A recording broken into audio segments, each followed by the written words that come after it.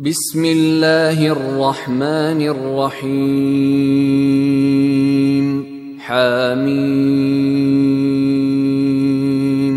تنزيل الكتاب من الله العزيز الحكيم إن في السماوات والأرض لآيات للمؤمنين وفي خلقكم وما يبث من دابة آيات لقوم يوقنون واختلاف الليل والنهار وما أنزل الله من السماء من رزق فأحيا به الأرض بعد موتها وتصريف الرياح آيات لقوم يعقلون تلك آيات الله نتلوها عليك بالحق فبأي حديث بعد الله وآياته يؤمنون ويل لكل أفاك أثيم يسمع آيات الله تتلى عليه ثم يصر مستكبرا كأن لم يسمعها فبشره بعذاب أليم وإذا علم من آياتنا شيئا اتخذها هزوا أولئك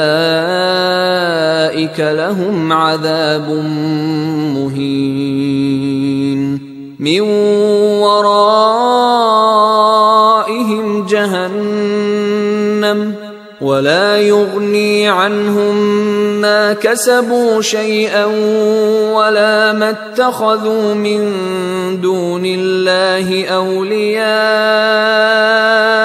ولهم عذاب عظيم هذا هدى والذين كفروا بآيات ربهم لهم عذاب من رجز أليم الله الذي سخر لكم البحر لتجري الفلك فيه بأمره ولتبتغوا من فضله ولعلكم تشكرون وسخر لكم ما في السماوات وما في الأرض جميعا منه إن في ذلك لآيات لقوم يتفكرون قل للذين آمنوا يغفروا للذين لا يرجون أيام الله ليجزي قوما بما كانوا يكسبون من عمل صالحا فلنفسه ومن أساء فعليها ثم إلى ربكم ترجعون ولقد آتينا بني إسرائيل الكتاب والحكم والنبوة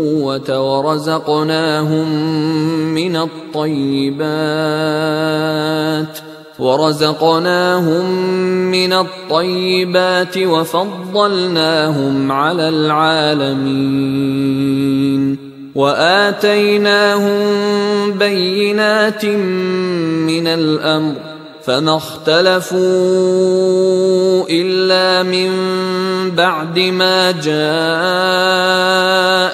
العلم بغيا بينهم إن ربك يقضي بينهم يوم القيامة فيما كانوا فيه يختلفون ثم جعلناك على شريعة من الأمر فاتبعها ولا تتبع أهواء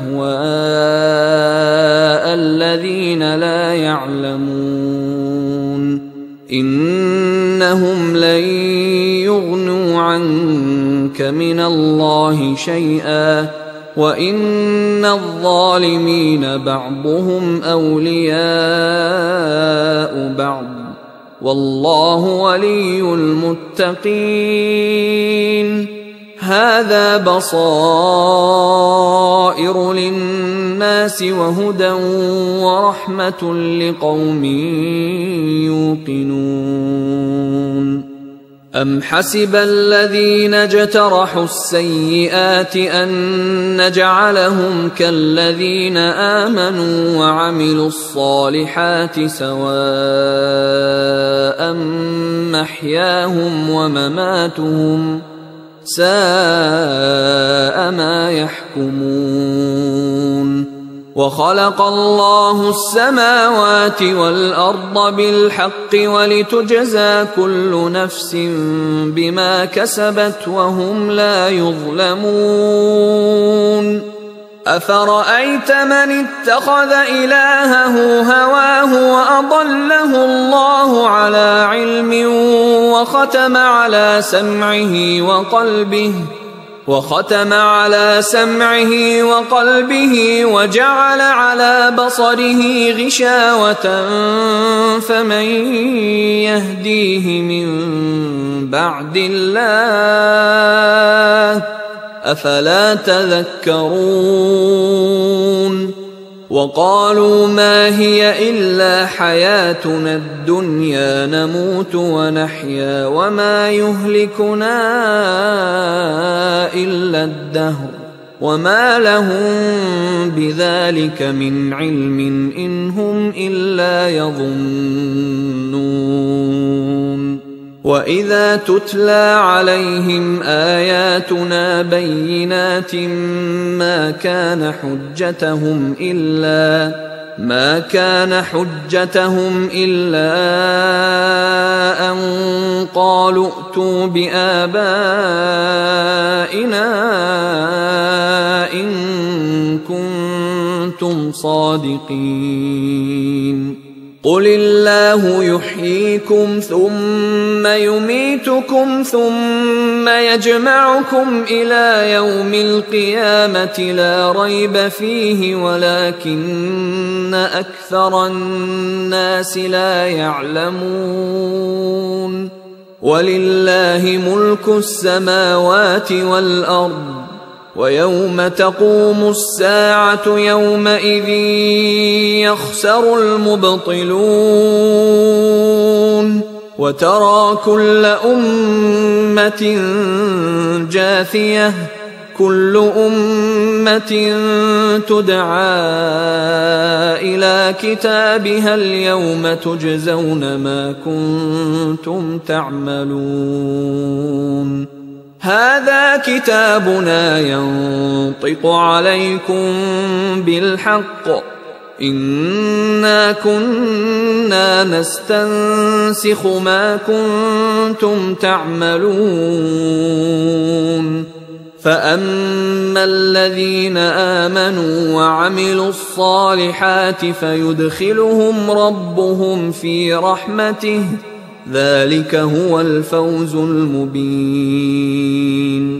وأما الذين كفروا أفلم تكن آياتي تتلى عليكم فاستكبرتم وكنتم قوما مجرمين. وإذا قيل إن وعد الله حق والساعة لا ريب فيها قلتم ما ندري ما الساعة إن نظن إلا ظنا وما نحن بمستيقنين. وبدا لهم سيئات ما عملوا وحاق بهم ما كانوا به يستهزئون. وقيل اليوم ننساكم كما نسيتم لقاء يومكم هذا